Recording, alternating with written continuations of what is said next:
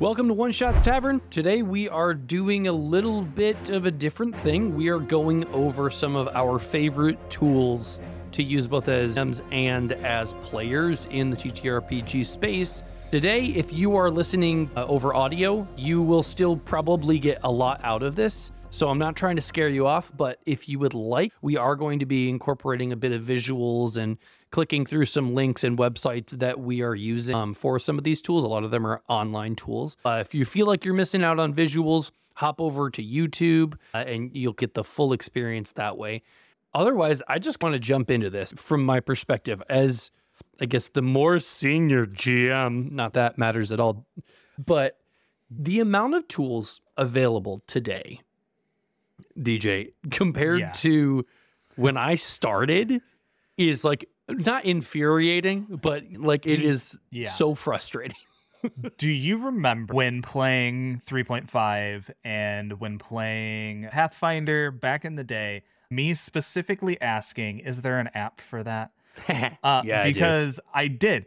And there really wasn't. Like there was from Paizo. It was terrible. So you would hop on to your phone and you would like search in the app store like Pathfinder, and there was one and it was fine because like for me personally, I don't do so well with pen and paper. For pen and paper, it always ends up looking like this, and you can't really tell, but for audio readers, for audio readers, it's chaos.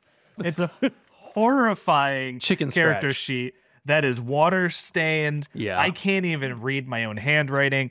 We both have terrible handwriting, so it's like it's always been a problem for me too, especially as a GM. I was not good at paper prep. I've tried it many times. Sometimes when I know a module really well and I know what I'm running for that session, I could run just with a notepad off to the side.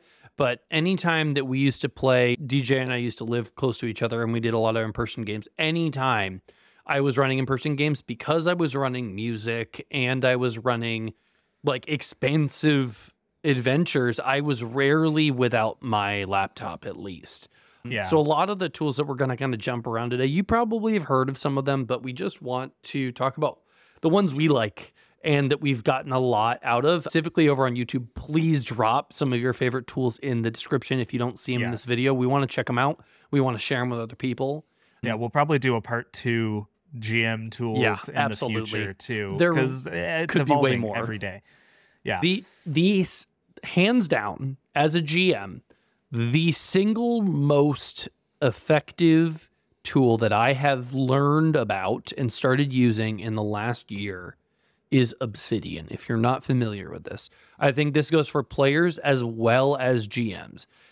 Obsidian is a markdown language-based notation tool, which is a fancy way of saying it's really freaking simple, but it's very, very powerful. The weird thing, again, if you're looking on YouTube, this thing that you're looking at for DJ's game is, I think, your Exandria. Your whole huge campaign. Every single one of these points on this crazy web map that you see in front of you are different, essentially kind of Google Doc level sheets with information on them. And they all interlink. So the idea is when I start writing in a doc, if you can pull up just one doc that you don't mind pulling up. When I start typing, I can all of a sudden drop down some brackets and then put in like a proper noun or a god, or in this case, DJ, you can explain it. Yes, let me throw some brackets around the word planet, because you might need to define the word planet in your game. And so I just put those brackets around there. And so I just step away from it there and bam, it's hyperlinked. The doc has not been created yet that it is hyperlinked to. So you don't have to worry about it. You can just go through, you can write as you're writing, throw in the brackets around the important things, and then go back to it later. So that's what I did here in this situation. I added all of the information that I needed. And then now I can go in and be like, I'm trying to click. Well, to not go full tutorial, basically what it lets you do is it lets you more stream of consciousness keep working without feeling like when I used to do stuff in Google Docs, it was chaos. I either had one huge document that felt disorganized, out of order, like messy and bloated, or I had a million short documents. Because sometimes I just want to write Steve, the god of darkness. And that's all I know about Steve right now. Okay. Steve is just the god of darkness. So what I can do in Obsidian is I can write Steve in while I'm making him up, while I'm writing things about the lore and the universe, and I just throw some brackets around Steve, and I can come click on Steve later and define him better as the god of darkness. For example, I mean, this is how I used to keep track of the notes on your phone of my world. It was in my notes tab, individual notes. And so like I was running sessions off of my phone essentially through that. Instead, now I've got Obsidian open and somebody can mention something and I go, oh, I know what folder that's in. Open up the folder. So let's say, oh, cool. We've got mechanization here. Oh, the gods. Okay, cool. I need one of those. Cool. There's it's my a short brief note description. Right, about that god that isn't overly complex. And you can make it as big as you want. It could be a huge amount of lore for this god that you just wrote out. But then when you're in another tab and you happen to mention Anthura or Ether or Adaran or whatever, like you can go, oh crap, who is that? And then you click into it or you hover over it and boom, you have access to all of the information that you put together about that. This isn't even getting into how complex and amazing you can make Obsidian. This is surface level. And that's as far as I want to go right now because I want you to try it. And it's so fun. Just Obsidian. It's free. Definitely check it out. If you get really into it, there are Discords dedicated to all of the mods that you can add into Discord. It's beautiful. And there are YouTube tutorials of how to build this out specifically that like reference GitHub links that pull in all the 5e rules or whatever. I've done my own version of that with doing stuff with Cypher where I've pulled in some of the rules from PDS. A little bit more arduous, but there are ways to make this black screen that you see right now look like D&D Beyond does on Parchment. And there's ways to make... I build out my GM screen in something called... what are they called? Canvases? Which lets me take each of these notes that are scrollable and pin them all over this board and be able to look at them and reference them at any point in time when I'm like running my session.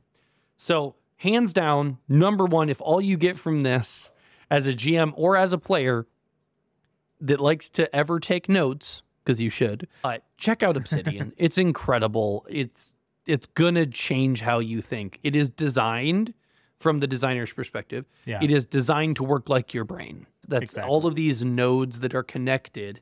It's because you're writing and referencing the same things over and over again that need to be re-referenced, but you don't need to explain everything about the lore of a god every single time they're referenced, but you also don't want to forget it when you need to reference it. So check it out. Remember that NPC Steven that you came up with and you needed to reference and remember what his name was because your players decided that they're in town and they want to check on him again? Yep. Fantastic. He's in the NPC tab right there.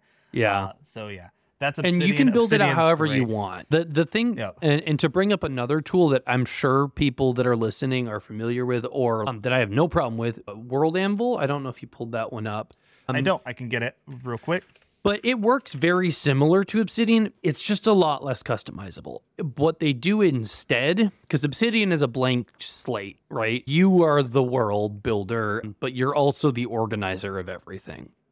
World Anvil is a little bit more structured. I've used it before, but I felt a bit constrained by how it works. It's a similar structure where you're building out a Wikipedia for your universe that you're building, but it has prompts. It's like there's whole sections for magic items. There's whole sections for putting maps that have pins that are interactive. It has tons and tons of stuff that you can play with. So check that out too if you want a little bit more of a guided experience. Yeah, World Anvil is great. Obsidian has a lot of those tools now built in that will pull from other places. So it's a little more decentralized. But yeah. And then if on that track as well, another one that I am a big fan of is going to be an Incarnate. Incarnate is where I typically build all of my maps. And so you could get as detailed or as undetailed as you want with Incarnate. And so that was like how my world of Aderos began, because I wanted to make a map for a campaign that I was running for Andrew and a few of our other for the Sea of Sorrows. And I was like, oh, this is fun. All right, cool. I made that map. I was like, how detailed can I get with like my own thing? And I think it turned out pretty decent. But I've seen ones that blow mine away. So, It's one of those things. A map gives players something. Don't get me wrong, there's actually downsides of using a map sometimes, but the map can become its own character in a campaign. In the game that DJ ran for Sea of Sorrows, we were in the craziness of the Shadow Realm, Ravenloft, and we knew where we were going. Even though it wasn't a hex crawl, if you're not familiar with that, that'd be where you took a map and you can overlay a hex on it, and you know exactly the like point coordinates that you are on it. Longitude. My gosh. And there's GMs that they will prep every single hex. 100%. That's possible through Incarnate, but it also can just be simple where you're like, okay, I understand more about this universe now because I know how it's laid out. Super cool tool.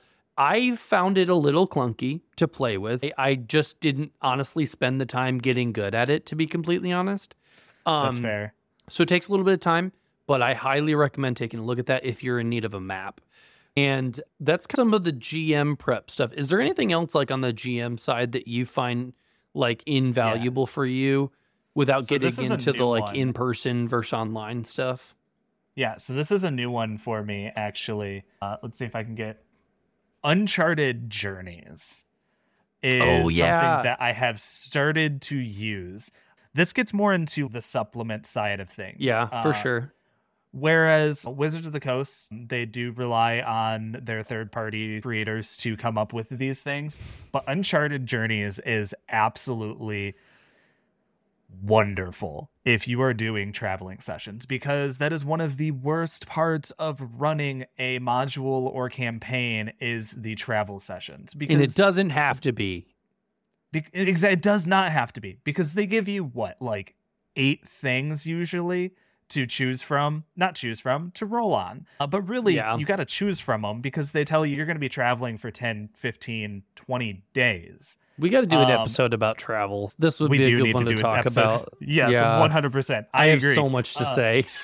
Because that's the thing, right? So what this supplement does is it gives you the tools down to what kind of like environment are they in? Are they in the haunted lands? Are they in the hells? It gives you so much, and then it gives you pages of random encounters that you can come across. Supplements are a big one for me. Let's see, I can't find white mouse on white background. Right. Which brings me to, like how I said, Wizards of the Coast often relies on their third parties to come up with their supplements. Which there is one company is lazy and not wrong. There's a lot of spaces where even as a designer and a GM, it's like, I'm going to build this stuff. And if you're going to play with it and you're interested in overland travel being important to your game, you may need to build other stuff. Like, that's okay. Yeah.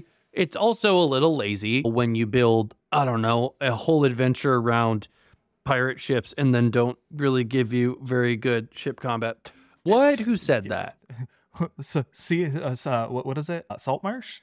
Yeah. So it's like that is a downside of a lot of the stuff that Wizards will put out, but there's so much in the third party world that helps solve those problems, and I'm excited to check out that supplement specifically. Oh, I see where you're going. It is so good. So seg 2. So there are different ways that different publishers handle this and handle optional rules. For example, we all know that Dungeons and Dragons is a fantasy setting, and it does that pretty well. People definitely want to make 5th edition other things, and they have tried. There are a ton, and some of them are decently successful. However, Monty Cook Games is basically in the business of, here's a blank rule set. We're going to make a supplement to help you with that. And so for this one, Stay Alive, it just has awesome survival horror stuff. So it's the Stars Are Fire cipher is another one that I system, have. and it is additional rules for the cipher system to make it work for a horror tone and theme. It's not necessarily a setting. They do give you 3 or 4 adventures in the back. But what it is instead is, hey, here are some optional rules that you can use that are going to work well with our system. Stars Are Fire, that's their space and cyberpunk and all of that one. Stay Alive, zombies and vampires and werewolves, oh my. And then there's the Rust one that's coming out. There's Rust and Redemption. That's the one I'm the most excited about because it's post-apocalypse and it just sounds fun, Mad Maxy. And We Are All Mad Down Here, which is like Alice in Wonderland and like super weird fantasy fairy tale. Your public domain fairy tale stories. Yes. That's awesome. Yeah. It's like the what do you upon have a next, time. Andrew? Okay, so the thing that I want to jump to is something I wholeheartedly miss, and I'm excited to get back to having them more, and that is in-person games. Yes. So something about in-person games that was so special to me as an artist, not just a GM, was being able to find ways to create an immersive experience. You'll hear me say that a million times. I always care about making an immersive experience. So does every GM. But my favorite ways to do that, and DJ didn't even get the chance to experience some of this, but that was through lighting, sound, and props, as well as the normal stuff of miniatures and maps and terrain. So you can probably pick up on it pretty quick, but I have access to a 3D printer.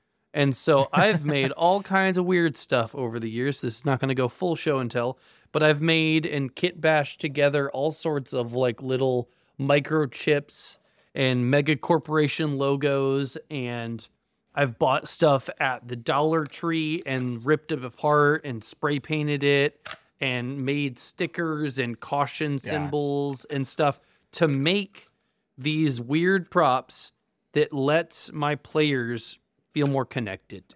And so what my favorite moment was, because of props, was in one of my home games about a year and a half ago, and 2 players both pulled guns on each other, and then a third player pulled a gun in. It was full on like the meme level moment of the what you say, right? Like where they're like all holding guns on each other and yelling at each other, but they weren't just using finger gun. I'm gonna keep my prop off mostly. Just like it's 3D printed. I have the privilege of having a 3D printer. It's not an expensive one. I learned how to use it. It was a pain in the butt, but throwing myself into that hobby allowed me to make some really cool things that changed how my table felt. Not just forcing them to only imagine things. Some people have a hard time with the theater of the mind side that I actually often prefer.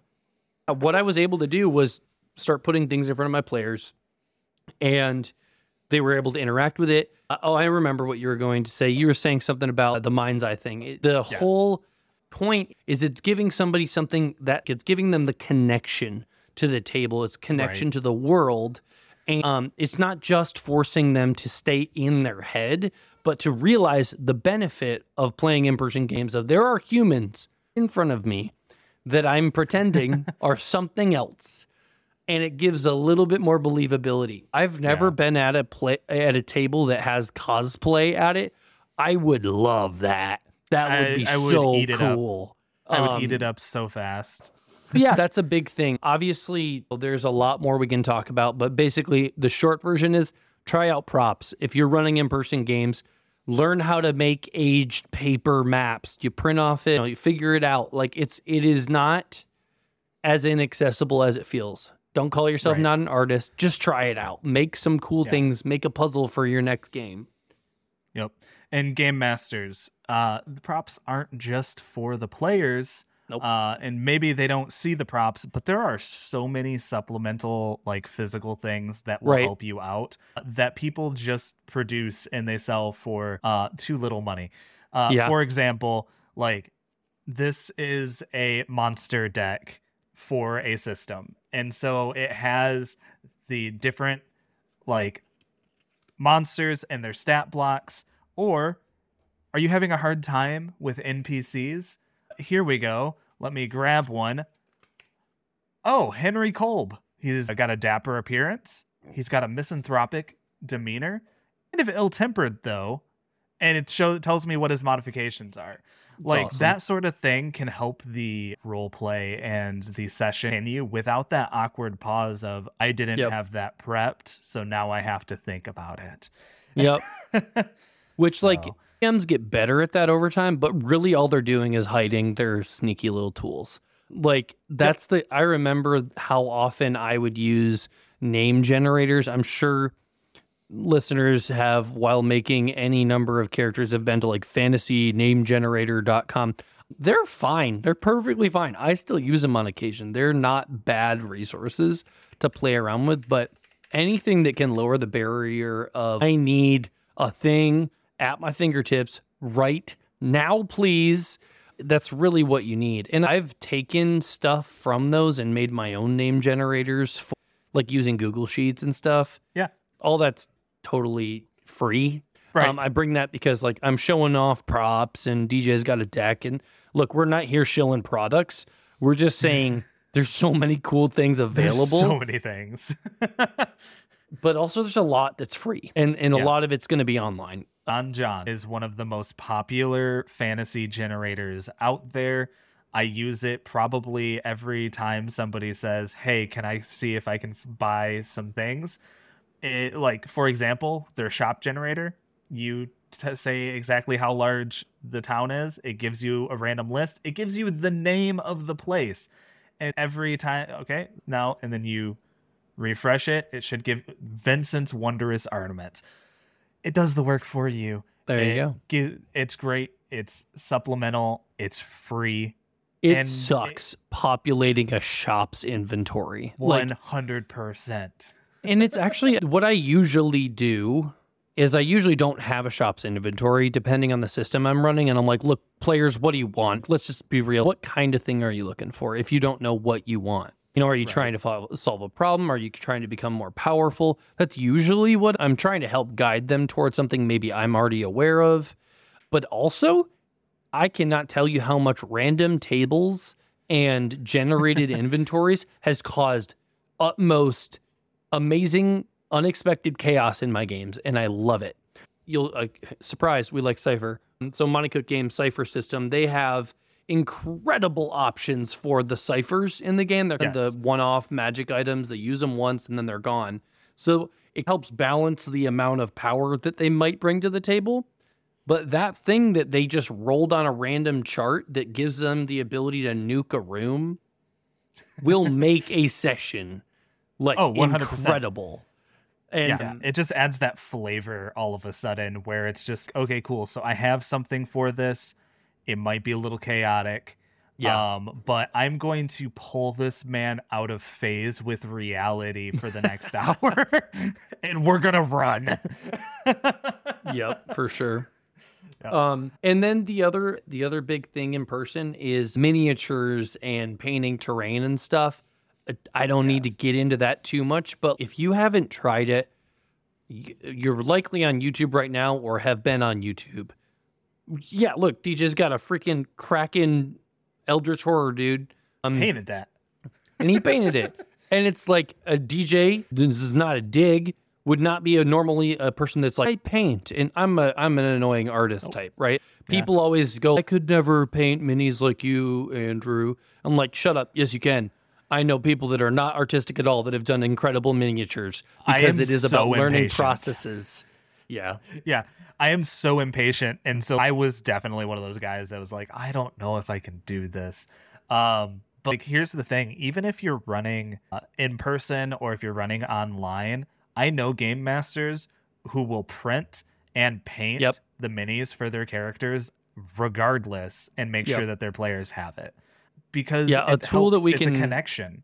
A tool we can not go full demo on because it'll become the whole episode is Hero Forge. You're likely aware of it. It is like a video game style character builder that lets you build out a 3D model that you can either order to have shipped to 3D printed and shipped to you. Yeah, look at this little gnome dude that DJ put together. You can also, segueing to our next subject, which is online play, you can also get access to the 3D model, not for in-person play, but you can also use it on a VTT, which is a virtual tabletop. There's a lot of ways to import them into the different platforms. Yeah. It is a phenomenal platform to build things out. You can get a digital token, not even the 3D model, just if you want artwork of your character. Before the shift towards so much accessible AI artwork, people that didn't have the money to commission portraits would often build their character out inside of Hero Forge and to finally visualize their character for the first time. And it's a great platform. More along the lines of Hero Forge and using it with a VTT. I ran a Curse of Strahd campaign, and let's get right in his face. So here's the mini that I created for Curse of Strahd, and then here's a map that someone else created of Yester Hill. Tailspire's become one of my absolute favorite virtual tabletops because of this. It's not the only one, though. There are so many virtual tabletops, and many of them will work with Hero Forge. For example, there was another one that I was playing around with. I'm not going to show it, but Dungeon Alchemist. It's a minorly AI generative map maker, and you can import your Hero Forge minis into that as well, which is super awesome. It works great right now for fantasy because that's what it's geared for. Hopefully they add modern assets because I'm a modern girly, but yeah. And so VTTs in general would be an easy segue. So Tailspire is the one we're most familiar with that is full 3D. That, as well as Roll20, which I've been playing with for a decade. This solves for a couple things. I run Roll20 because it is extremely simple. It can be very complex. They can have dynamic lighting where you're doing a dungeon crawl and looking around corners and you can see the field of view of characters, fog of war, all that kind of stuff. I've done that. But I am, between DJ and I, not that we either of us dislike the other option, but I'm more inclined to run Theater of the Mind without any grid in front of you if I'm running things online. I'm more and likely often to in run person. something big and three-dimensional. Yep. Whereas like in person, I would build huge involved battle maps for every single game that we ran. I would paint and print every mini and every baddie as accurately as possible to the story I was telling when I was doing stuff in person. That's in person. I have a battle grid. Yeah. So like so that being said, when I use Roll20 for my games, it's because mainly it gives me access to everybody's character sheet. It gives me a whiteboard at the drop of a hat if I need to lay things out in a more tactical, position-based kind of scene. But it also gives me like a screen for players to look at, to throw up artwork, to move around tokens. And when I do Theater of the Mind, I do what I like to call like zone-based combat, where like I will put minis or tokens on the board that represent the players and the enemies, as well as like maybe certain locations. But generally, movement doesn't matter very much in terms of like proximity on the board. It's more just to keep things organized for myself. Right. Because running a general area. Yeah, running true Theater of the Mind where you're just remembering where everything is in a combat scenario is a nightmare. Because the one player will be like, hey, actually, I told you that I was behind the goblin. And it's like, oh, crap. Okay, so then this other person's turn that we just fully described for the last 15 minutes is moot, right? That's not helpful. So I like Roll20 for that. I also really like it because it is, as far as I know, please comments tell me I'm wrong, the only way to, not the only, one of the best ways to do character sheets for Cypher that also kind of leads people through the process of how the game of Cypher works. And Roll20 is system agnostic in a lot of ways, where you can run a game using just dice and stuff, but you can also purchase different products like you can on other platforms to support the different systems. That being said, I don't run any paid Cypher assets in my games. So you can use character sheets and you can input everything just like you would in like an active PDF. And you can still do all of the roles using the abilities and all of the features of the Cypher system within Roll20. And it's helped me teach Cypher a lot easier than asking people online to have a piece of paper character sheet in front of them. That's never fun. Yeah. Roll20 is the best place that I have found so far to have a really simplified Cypher sheet. Foundry does have plugins and stuff. We can get into Foundry a little bit. I don't have anything to show for Foundry because it takes a lot. It's a lot of setup for that first setup, but it is the most customizable in that you can build it for whatever system you want and you can make it do just about anything you want. You pay for some server space or you set up your own server.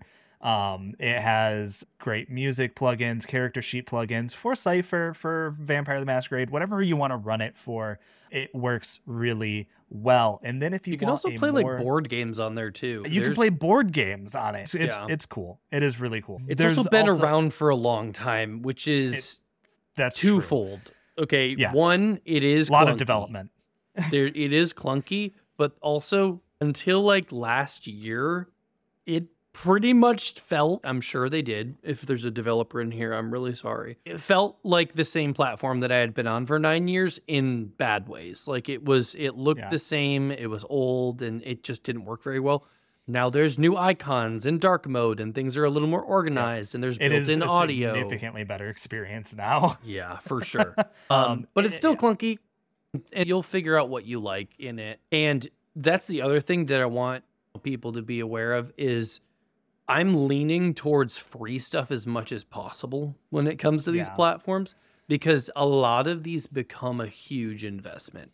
Foundry, from what I understand, has the ability to do character sheet stuff, but you got to purchase the content just like you would through D&D Beyond, and you're buying a digital license that you really don't own at the end of the day.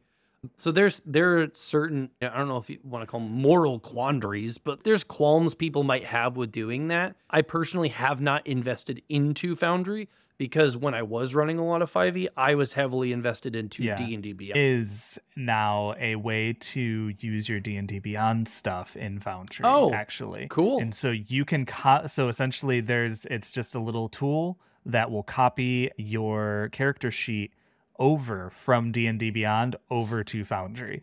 And it does it really well. But onto another VTT that is more for the people who want to run Theater of the Mind stuff is Alchemy. Alchemy is here not solely. They have added maps and stuff to Alchemy in recent months, but one of the places where it excels is these backdrops that kind of give you a nice little feel. It's like a motion desktop background thing that sets tone. Like art helps to set tone really well, and when there's a little bit of movement, you're just turning up that immersion. Yep, exactly.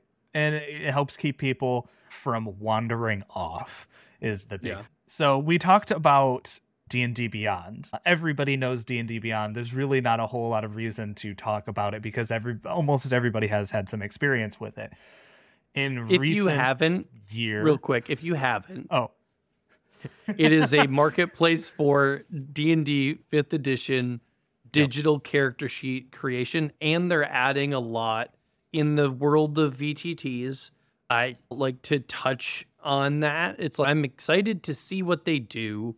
I'm just less invested in Wizards of the Coast these days because of issues I've had with them more as a company. That's not to say there's anything wrong with you playing D&D. Still will always love Dungeons & Dragons 5th edition. Oh, yeah. That's not what this podcast is about. No, it's not. It occasionally will be. There's an alternative. I've always wanted the quality that was D&D Beyond elsewhere. And it just didn't exist in a way that it felt worth it. I was aware of Demiplane a couple years ago, back when Pathfinder 2 was coming out. At the time, wasn't a big fan. That was like a year ago, by the way. No, that was 2 years ago. They still 'Cause it haven't was- released their Pathfinder tools yet. They announced it back then. I They were demoed doing it, some beta. whatever. But They have. Sorry, now it's yeah, so they Starfinder demoed 2. it at Gen Con 20. Yeah, it was the year 19? before we went. No, Or that was 5 years ago. What am I Yeah, talking it's the same about? thing. I don't know. I'm crazy. Regardless, Demiplane is a great new option for Yes, it a is. a D20 D&D Beyond digital character sheet that also incorporates having like rolls and like digital dice and all that kind of stuff. Yeah. So here's Candela Obscura, a character sheet for that, for example. But that's not all they have. They have, so we can hop over to their other games. They got Pathfinder 2E, Avatar Legends, Vampire the Masquerade. So we can click into that because I do have actually a character on here. Of course I do. And so it's just, oh, cool. Here's all of my characters for all of my different games. Cool. We've got my super edgelord, Victor Frost. Required to be edgelord. Former professor.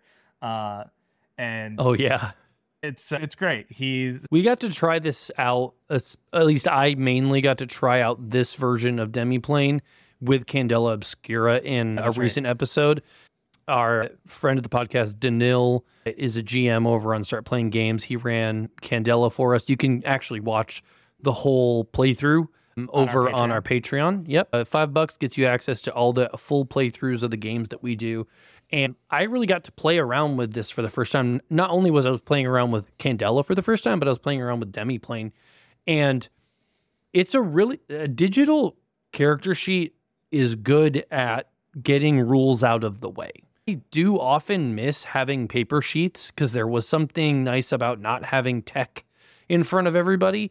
But really, at the end of the day, for accessibility reasons, it is so much a superior experience to be able to have a character sheet lead you through the process of how rolls work, how scars work in Candela and Forged in the Dark kind of games.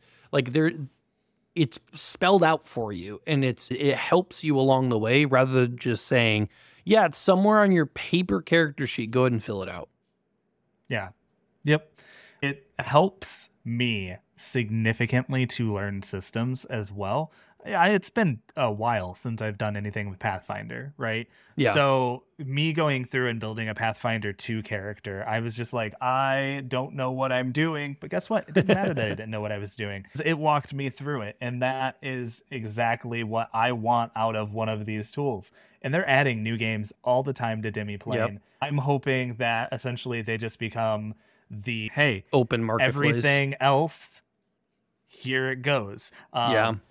So, yeah. And it's interesting. I know DJ brought this up to me recently. It's like, it's interesting to see for the first time in a very long time, D&D Beyond is finally putting third-party content on their website. It's all still 5th edition D&D, but it's they recently did a partnership with the Dungeon Dudes, another awesome podcast on YouTube. They published a big Kickstarter that was called Dungeons of Drakkenheim.